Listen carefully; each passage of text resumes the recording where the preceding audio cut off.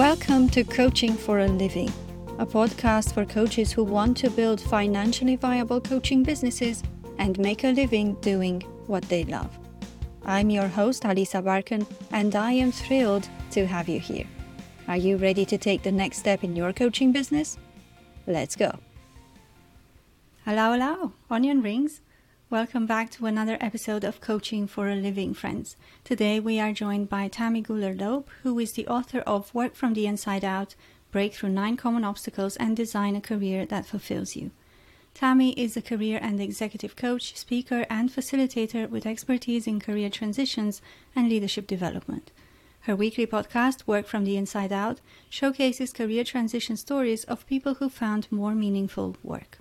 Tammy's expertise has appeared in Forbes, Fast Company, the Boston Globe, and Harvard Business Review Ascend. She holds a BA in psychology from Hampshire College and an MBA from Boston University. Tammy, welcome to the show. Thank you so much for having me. I'm really happy to be here. I'm really excited to have you, and I'm excited for our listeners to hear what you have to say. Why don't we start with your story of becoming a coach? Sure. I've been a coach for over 20 years. So I started coaching when coaching was called life coaching. It was really in its infancy. There were only a handful of coaching programs out there. It was a very new field.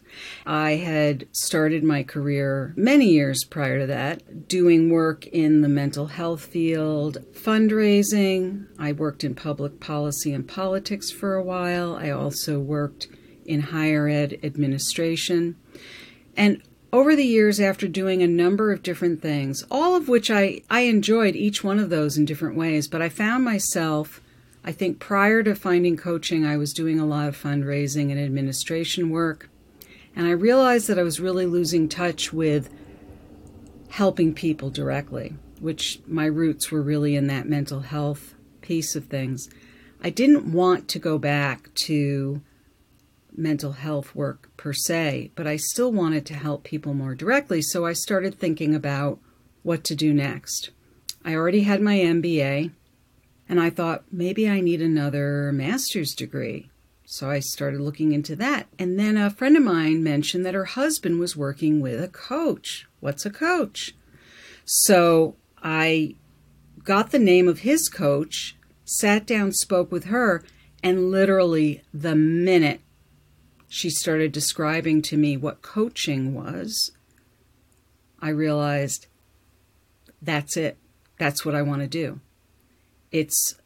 And she distinguished it from counseling. I was very familiar with that, and I knew that was it because it was a very positive way to help people look at where they are in their lives now and where they want to go, and helping facilitate people's process of growing and moving in a direction they want to go in, or helping them figure that out. And that's exactly what I wanted to do.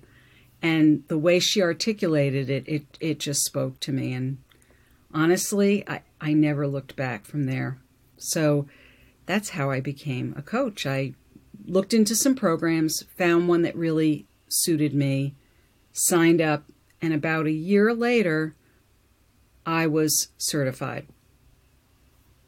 And I studied coactive coaching through the Coaches Training Institute, which I believe has been renamed now the Coactive Training Institute, I think it's called now. Yeah. Mm-hmm. So. Have you always done career coaching from the beginning? Mm-hmm. Yes, I did. I've always been interested in what people do for work and how they make choices around their careers and how they spend really the better part of their adult lives. When you think about it, we spend more time at work than we do almost anything else during those primary years of our lives. We spend more time at work than we do with our families, or we do sleeping, or other things that are really top priorities in our lives. And I don't know that I was able to articulate that back then, but I've realized it over the years that work takes up a huge part of our lives. And I've always been someone, as I mentioned earlier, that I moved into a number of different fields earlier in my career. I always put a high premium on finding something to do for work that meant something to me, that I found satisfying and rewarding. So I think I've always put a high premium on that, and really was always fascinated by the choices and the kinds of things that I noticed other people were doing. My parents both were in lines of work that they enjoyed quite a bit, and I was really influenced by that as well. And they encouraged me to find something that I would enjoy doing, that I would find fulfilling. So I think I had a lot of that kind of in my DNA. Also, when I was in my undergrad years, I had a job on campus working in the Career Center. And I helped out with things like helping people with their resumes, or helping students think about options for graduate school, and helping to set up workshops that were going to be offered on campus. And I loved doing all of that. So I think the seeds were planted pretty early on. Yeah, in hindsight, when we look back, we're always wiser, and we go like, oh, I know why that happened. Yeah. It all brought me to this place where I am Absolutely. now. But I love your mission, Tammy, to help people find more meaning in their work, because like you say, we spend so much time working, sometimes more time than we spend with our family and loved ones. We might as well enjoy it and do something that means something for us, that's meaningful. That's what I think. And yet, at the same time, I'm not one of those coaches who says, find your passion, find your dream job. If you do, that's great. And just find something that gives you contentment or fulfills you, that feels good. I'm not suggesting that everybody has to save the world, but find something that does mean something to you. And becoming a coach, there's a lot of different avenues that you can take. There's all kinds of coaches, and coaches can do a lot of different things with that kind of a career. And you can build on something that you've already done and build that expertise into it. So there's a lot of flexibility. But I think that oftentimes people will tend to go towards something that they have strengths in, but they don't always blend that with something that they enjoy. And so sometimes they find themselves getting stuck in a career that they're very good at, but they don't necessarily like it. So I always say, sort of stop and take a pause and think about, if you find yourself having trouble getting up in the morning, or dreading Sunday nights, or dreading Monday mornings, even if you're really good at what you do, think about what would make it more enjoyable, or whether there's something else that you might like better. Chances are you'd be good at that as well. As a career coach, obviously you've done this for 20 years, you've worked with so many people. What did you notice was the biggest obstacle your clients face when it comes to their careers and finding fulfillment through their work? What seems to be the biggest obstacle is that people have a set of beliefs, or even one or two beliefs, about how things should be or should have progressed in their lives to a certain point. And when those expectations were not met, they fill their heads with self-criticism, self-doubt. They think that because of that if they were to make a change, that they would have to start all over again, or that they would have to take 2 steps backwards. Now, I'm not saying that that wouldn't be true in some cases, depending on the kinds of things that they might want to do. But I would also say that in most cases, you don't have to take 2 steps backwards or start all over again, because you get to bring all the skills, all the experiences you've already had with you, even if you use them in different ways or just have them as part of your background. But you don't throw everything away that you've ever done stepping into something new. You're really just stepping into something new and adding to what you want to do next. So I think that what happens is when people are making a change can be scary, even if it is exciting. But when people are afraid, they go to this kind of all or nothing thinking. And so it's either this way or that way. and there's no in between. And when there's no in between, they're not thinking very creatively. They're not thinking with a curious mindset. And when they're not thinking with curiosity, they miss all the possibilities that might be available to them. And that's where I see where I come in, is start to ask some of those open-ended, curious, or powerful questions, as we say in coaching. And that really helps to open somebody up to look at what's possible for them. Absolutely. And you do that beautifully in your book. I'm honored to have been included. Yes. And here I have it in front of me. So in your book, Work from the Inside Out, you mention 9 such obstacles. You just described one. Give us some more examples about other obstacles that people face when it comes to essentially making changes in their career, whether they change jobs or they change careers altogether to find more meaningful work. What are some other obstacles that you can share with the audience? So in the book, I name 9 obstacles, the primary one being that they're mostly based on, that fear kind of drives them. So one of them is, one of the chapters is called It's Never Too Late. A lot of people will think that, oh, I'm too old, no one will ever hire me, or it's too late, I don't want to go back to school, or I can't afford it. And I share 3 stories of 3 people that I've known in my life, one of whom's a former client, who all changed careers pretty dramatically, actually, at ages 40 plus. One of them was in her early 40s. Another person was 58 when he changed careers. And all of them did it successfully and really, I'd say, pretty delightfully. Now, each of them had their own circumstances and their own journey, but the point being that those kinds of changes, they don't happen overnight.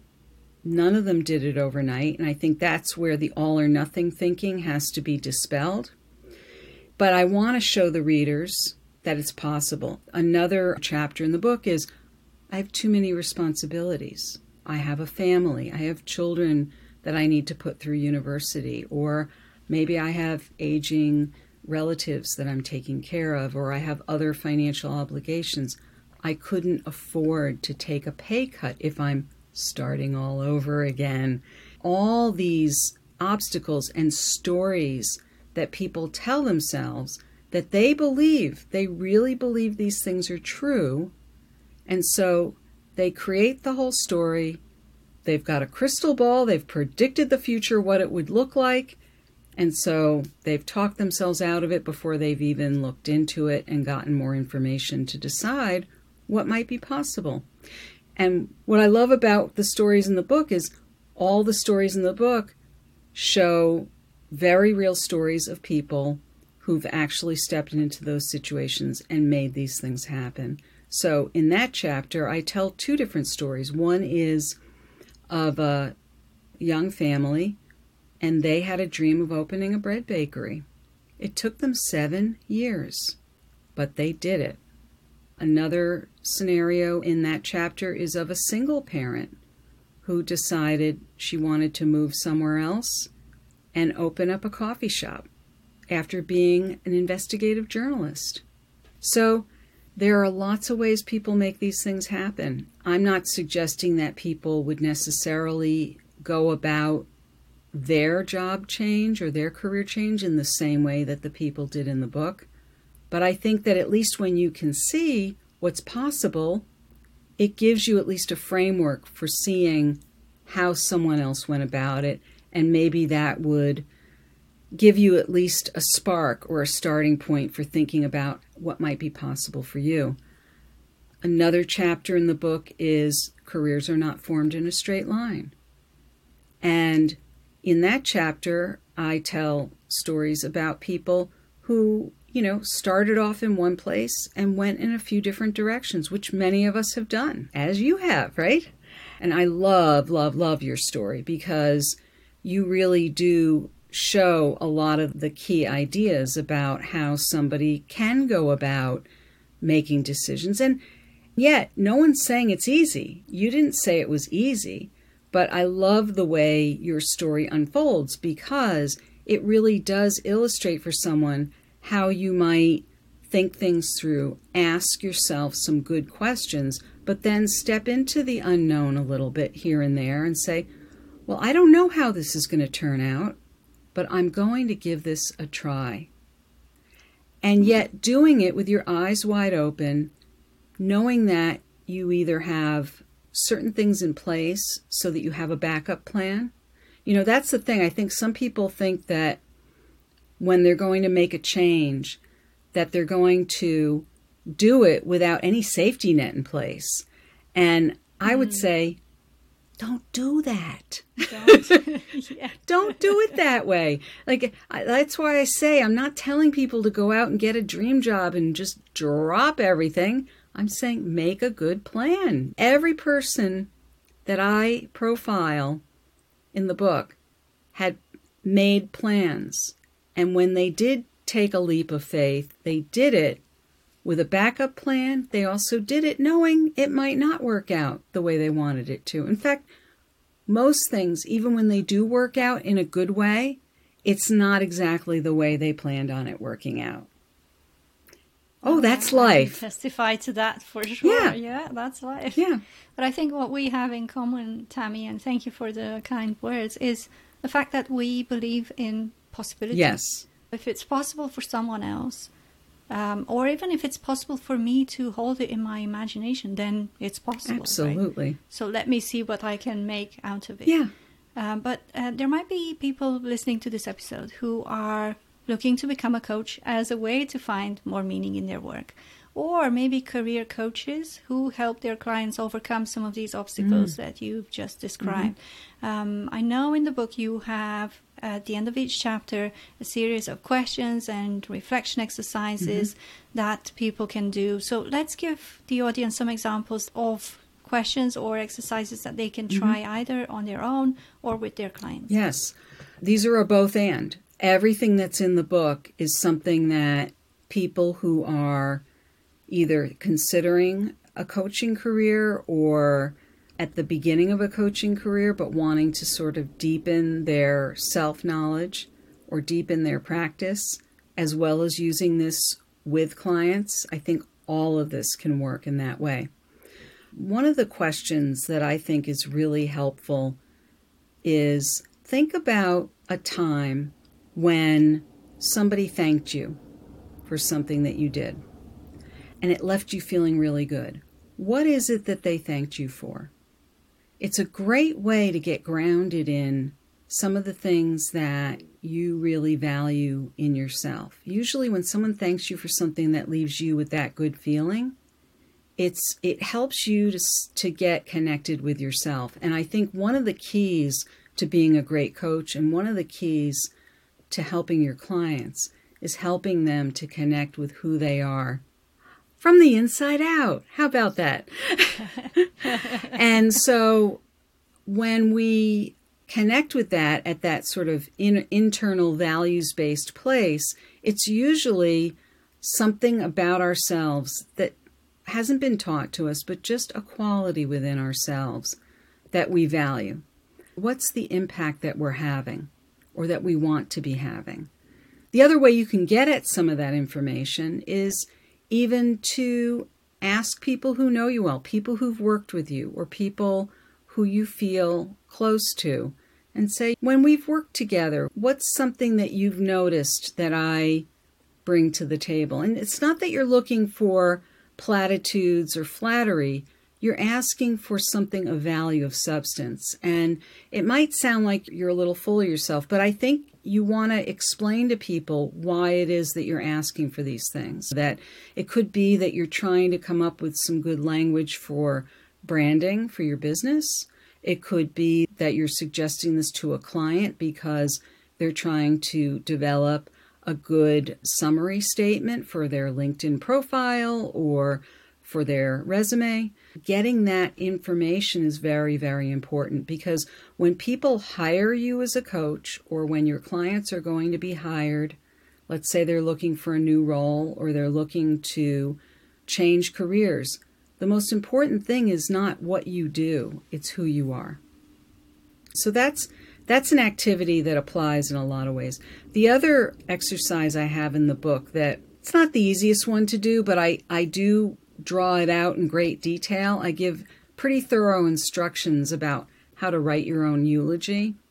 And I really think that that's a great exercise, again, for connecting with yourself from the inside going out. And given that the book is really all about that, connecting with yourself so that you can bring the best in yourself to the rest of the world and have the impact you want to have, it's a great exercise, and it really gives you a lot of great step-by-step instructions for how to frame that, how to think about that. So it's really not about you being dead. It's about the impact that you have. And it even goes into some detail about imagining what people sitting in the audience at your funeral might be wanting to say about how they valued you and what you brought to their lives. So it gives you a chance to think about what kind of impact do you want to have? What value do you want to bring to your clients or to a company? That's really the point of that kind of an exercise. The other thing that I want to offer anyone listening is an expanded workbook that comes in addition to the exercises that are included in the book. And that's something that we can include in a link with the show notes. We will for sure include the link to the expanded version in the show notes. I love the entire book, but the last chapter, it's called It's Time to Act. And in that chapter, you offer readers a few pieces of advice, but two of them resonated strongly with me. And they were, be open to possibilities and consider yourself a lucky person. Let's talk about these two for a moment and why they are so important. Yeah. Well, they really go hand in hand. So I'm going to start with the lucky person part first, because how often do we hear somebody say, oh, I was just lucky, when something good happened to them? I think that's a great way for someone to not take ownership when, in fact, something good happened because they showed up in some way. Even someone who wins the lottery, they had to go buy the ticket. They had to go and show up and take some kind of initiative to make that happen. Now, you might say, yeah, but, they were lucky. All right, yeah, they were lucky to some degree, but if they didn't go buy the ticket, they couldn't have won the lottery. But I do think that when you make that more of a conscious process, when you show up, and there's lots of ways to show up or to step into situations, into opportunities, and they can be very subtle at times. That's when you are open to more possibilities. And it doesn't mean that you have to always be super conscious about it, but it's almost like working a muscle. It becomes a habit. So, for example, if I'm at a social gathering where I'm not trying to be a coach, I'm not trying to tell people about my business, but yet it undoubtedly, somebody amongst the guests at a party might say, so how's coaching going? I'm going to talk about how coaching is going or what I'm up to these days. And I would say probably 7 or 8 times out of 10, somebody overhears me saying something and they come up to me or they pull me aside privately and they say, I need to talk to you. And we make an appointment. Sometimes I get a new client that way. Now, I'm not trying to get clients at a party. I'm not on, all the time. But I can tell you, I've gotten clients at parties. We can call that networking. We can call that whatever you want. Now, would I say I was just lucky?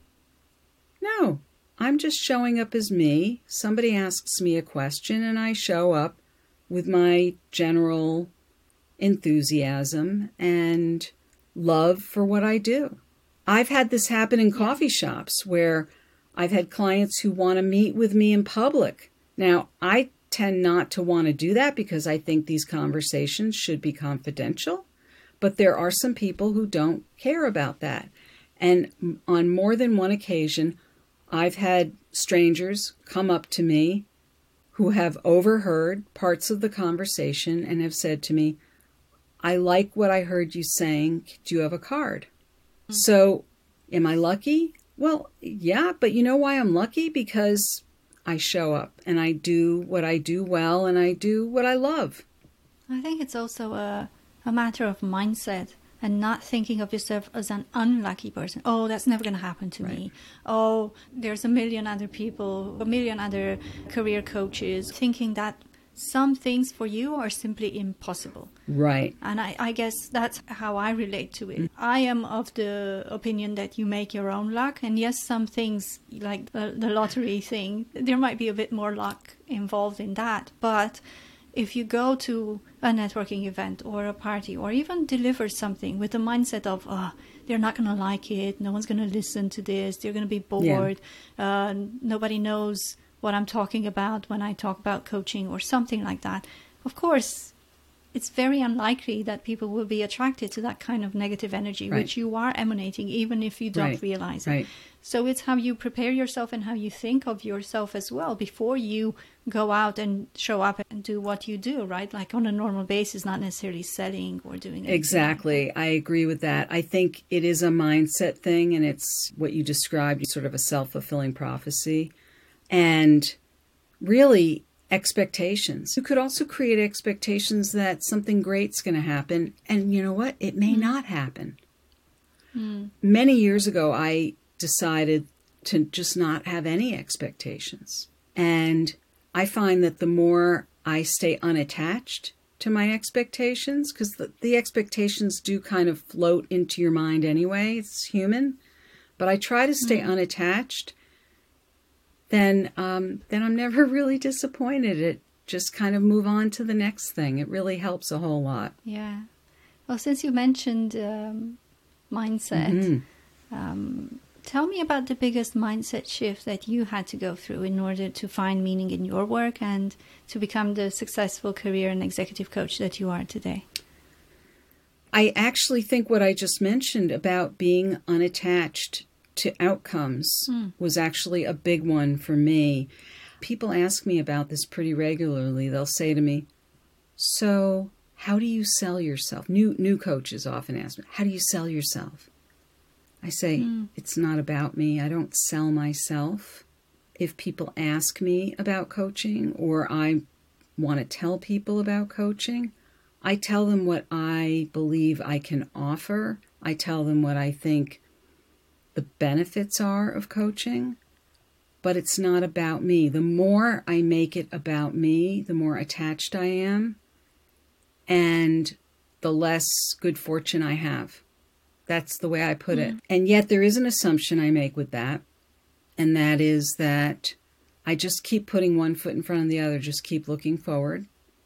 And I assume that whoever I'm meant to be working with will show up, but that doesn't mean that I don't put some conscious effort into gearing some of the programs I plan or some of the work that I do or some of the messaging that I put out either through my own podcast or my social media or some of the other content I put out. It doesn't mean that I don't put out specific messages towards certain people and certain demographics that I'm appealing to. I do.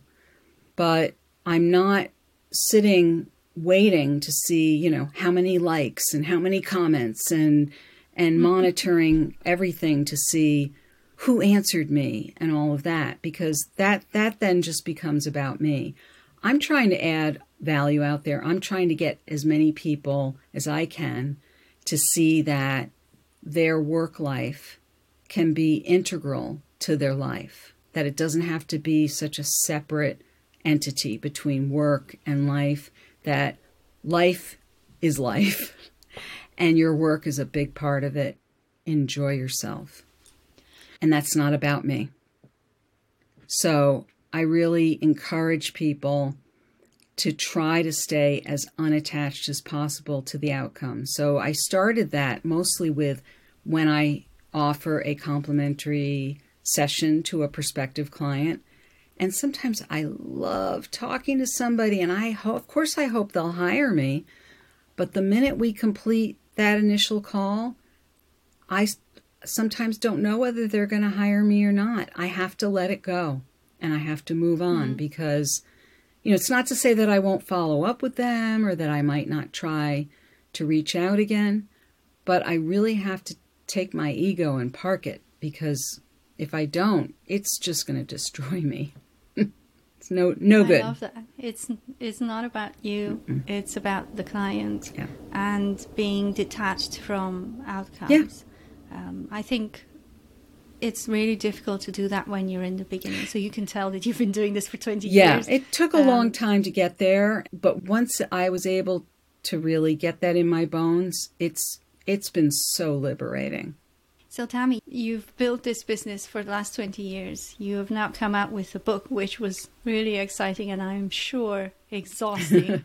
What is next for you and your business? Well, I've developed a keynote speech, so I'm looking to do some speaking. I want to try to reach more people and encourage more people to think about enjoying their work.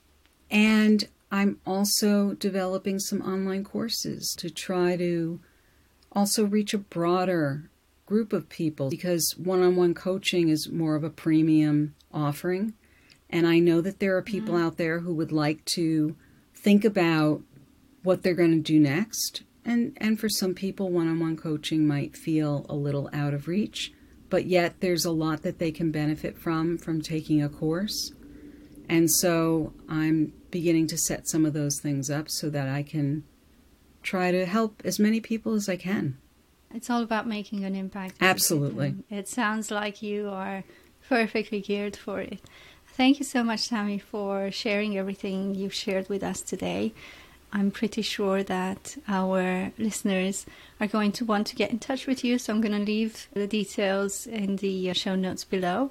And it was a pleasure having you. Well, thank you so much for having me, and it's been a pleasure being here. You asked great questions, and I want to encourage anyone watching this to feel free to invite me to be LinkedIn and let me know that you saw this program so that I know how you found me. Thank you for listening to this episode of Coaching for a Living. If you enjoyed it and you'd like to help the podcast grow, please leave a review on Apple Podcasts and share this episode with your coaching friends and colleagues. All right, that's it for today. I'm Alisa Barkan, and I'll catch you next time.